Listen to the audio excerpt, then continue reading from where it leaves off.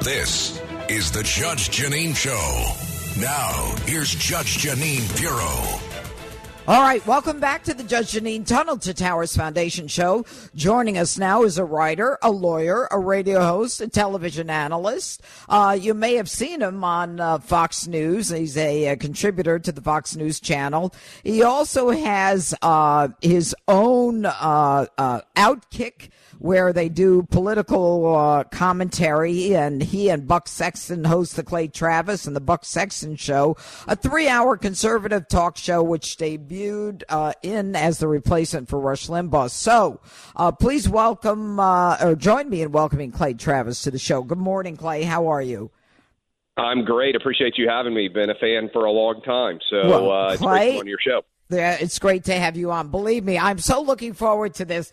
You know, there's so much that we can talk about. I want to start with the student loan giveaway that Joe Biden has made this week. And I mean, I've said it over and over again. I don't understand, other than the obvious, he's trying to buy votes here. But the idea that this thing is paid for kind of makes my brain blow up. Why don't you talk about whether or not you think it's true, Clay Travis, that this loan giveaway, which can either be $500 billion or $1 trillion, depending upon who decides to cash in, which I imagine is everyone, how we're going to pay for this? Well, I mean, I think all the taxpayers are going to pay for it. So if you're out there listening right now and you didn't have any student loan debt, bad news. You do now have potentially up to $1 trillion in student loan debt. And that's not good, obviously. Look, I think, Judge, this is flagrantly unconstitutional. The problem is, I was talking to my wife, who's also a lawyer. We were discussing it the other day. The standing issue is really, really difficult, figuring out who exactly is going to be able to challenge this. Now, I think there'll be many people who will try, but there's no way that with the stroke of a pen, Joe Biden can spend $1 trillion. And the White House tried to diffuse this or distract people by saying, well, look at all the people who took PPP. Well, that's different. First of all, the legislature passed it. Secondly, people were taking PPP because otherwise their businesses were not going to be able to continue because the government was mandating that they shut down and that lockdowns were taking over. So these are not similar situations. And this, to me, is very much akin, Judge, to what Biden did when he signed the eviction moratorium extension, knowing that it was not constitutional. And the court struck it down. That's right. So I think if they could get this in front of the courts in a way that standing is satisfied, and this is like a sort of law school exam question out there in terms of figuring out who exactly it is that has that standing to bring it, then I think they would undoubtedly, courts all over the country would strike this down, certainly including the Supreme Court. Well, of course, Congress has the power of the purse. And the Biden administration is saying, well, under the HEROES Act, something that was passed during the pandemic, which, Clay, obviously you're talking about, the PPP, the government forced businesses to close. No one is forcing these students to do anything. And you know what amazes me, Clay? You've got these young students. And if you believe what he's saying, we're living in this great economy. We've got more jobs than people to fill them. These people are young. They've got their whole lives ahead of them to pay it back. Forget about the fact that they signed a contract, they agreed to pay, and we're sending a message, well, even though you're young, you've got years to pay it, even though you've got a chance of getting a job or you already have a job, you probably, if you have a job in a household up to $250,000, we're still going to give you the money. Why? Because I want your vote. The statistics are very clear that Generation Z is not interested in Joe Biden, but now that he's got this giveaway, maybe so, and he's trying to satisfy the progressives. But I don't think they did so well in the midterms, Clay. Yeah, well, look, I mean, here's the problem, too, Judge. I mean, you're right about the power of the purse, and that's what I wish also would get rammed home. Democrats wouldn't vote for this, even though Biden has control right now of the House and of the Senate. They've already, if you just look at some of the senators who are Democrats who have come out against this, particularly if they're in difficult races, and certainly many different House seats where it's very difficult. And so you start to balance this out. There's no actual support, even in the Democrat Party, to get this thing passed. And the other thing is, as scary as the trillion is, remember what this does. This incentivizes people to take out loans because they may well think that the government is going to be forgiving them in the future. And do you think this is only going to happen for this 10-year window or whatever it is? No, there's going to be a push to extend this in the years ahead. And that's going to do nothing to reconcile what is already a massive problem that parents everywhere and certainly kids everywhere going to college understand, which is higher education is far too expensive. And all this does is accelerate the amount of cost that's going to be embedded in any graduate or undergraduate degree. You know, it's interesting, Clay, Travis. Ron DeSantis said the other day, he said something. He was talking about the pay, the debt forgiveness, and he basically says, you know, these college educations aren't worth anything anyway. But the crazy part of it is that the college educations, the costs are going up, not consistent with inflation, but almost consistent with the loans that are being taken out. And part of that whole, if you look at that whole strategy there, they're teaching our kids, I mean, they're older, obviously, when they're in college, but it's a continuation of the ideology that they're paying an enormous amount of money for, that is, whether they get another job or not, it just creates a whole generation of kids who believe in this leftist progressive, it should be regressive mindset. You know, it's just dug into our culture now. Well, and Judge, there's hardly any Democrats who understand basic business now. You know, you mentioned OutKick earlier. Like, there is a benefit in being able to understand a basic profit loss statement and understanding what the difference is between, say, revenue and profit. A lot of Democrats just flat out don't understand it, and they have this sort of magical idea, and honestly, it was characterized as what led us to 9% inflation. Modern monetary theory, that there are no consequences for the money that the government spends. And prior to inflation taking off, you could see learned Democrats everywhere saying, oh, inflation's never going to take off. The government can take out as much money in loans as it possibly wants. And look, the reality is at some point the bill becomes due. And we're, $30 trillion in debt now? I think when the Tea Party started, we were only $10 trillion in debt, if I'm not mistaken, Judge. Yep. And so the amount of money that we have spent, I've got a 14-year-old, I've got an 11-year-old, and I've got a 7-year-old. And at some point you start thinking beyond yourself. And I look at those kids now and I wonder about the legacy that we are leaving them when we're talking about economic futility, the idea that America is an awful place, which is something that certainly nobody who grew up in my era would have believed. And I'm sure that wasn't the case with your era either. But absolutely. We've never seen anything like this, and it's a noxious and toxic form of anti-Americanism that is sort of running across rampant through all the threads of American life, culture, politics, business, you name it. And, you know, the whole concept when you talk about anti-Americanism, I mean, you know, you look at like the Greatest Generation.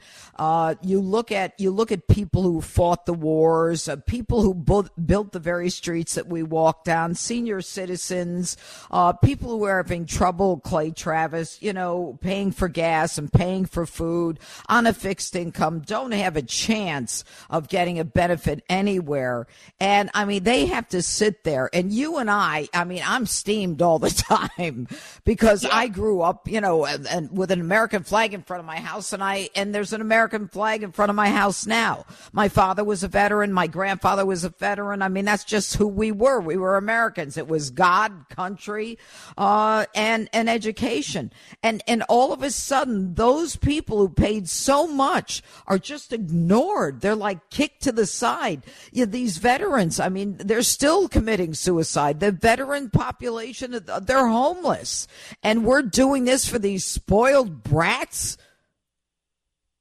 You're 100% nailing it. And, you're talking about gas prices, and I know they've come down a little bit, but not too long ago, I went to fill up my car, and the person right in front of me, and they were already gone, so I'm not sure who exactly it was, only put 1 gallon of gas in their car. Oh, that breaks my heart. Think about that. Yeah, that's someone who is trying to make it to the next payday. They're trying to put in enough to be able to go to get to and from work, to get their kids probably to and from school.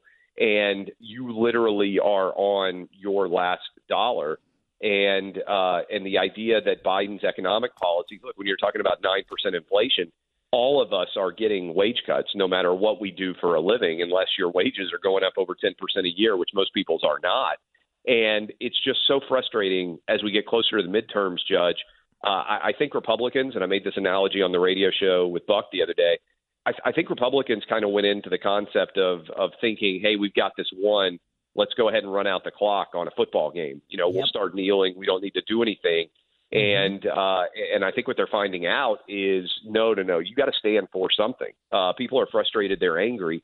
But you have to give them a reason to believe that you're going to make things better. And simply saying, hey, we're not Joe Biden, as bad as he's been, I don't think is a message that's connecting with all of the independent, persuadable voters out there.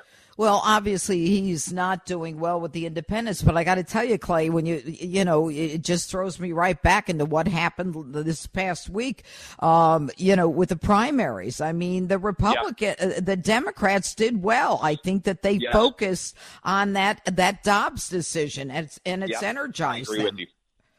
I agree with you, and I think Republicans have to do a better job of talking about that. And look, the reality is, as you well know, Roe v. Wade was a awfully written decision. And so I believe what Republicans should be doing is saying, look, there are a wide variety of opinions as to when abortion should not be allowed in the Republican Party. Some people believe all births should exist. I'm not one of them. I believe in rape, incest, the life of a mother, excuses. And but there are some people who don't. And I don't think those people are awful human beings. I understand where they're coming from. I disagree with them.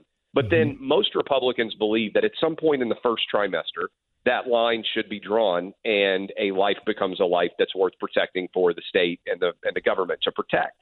And so where that line is, individual states can decide, individual Republican candidates and individual Republicans can make their own ideas.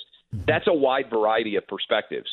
What's crazy is Democrats all believe, I don't know if you saw the clip from Tim Ryan again.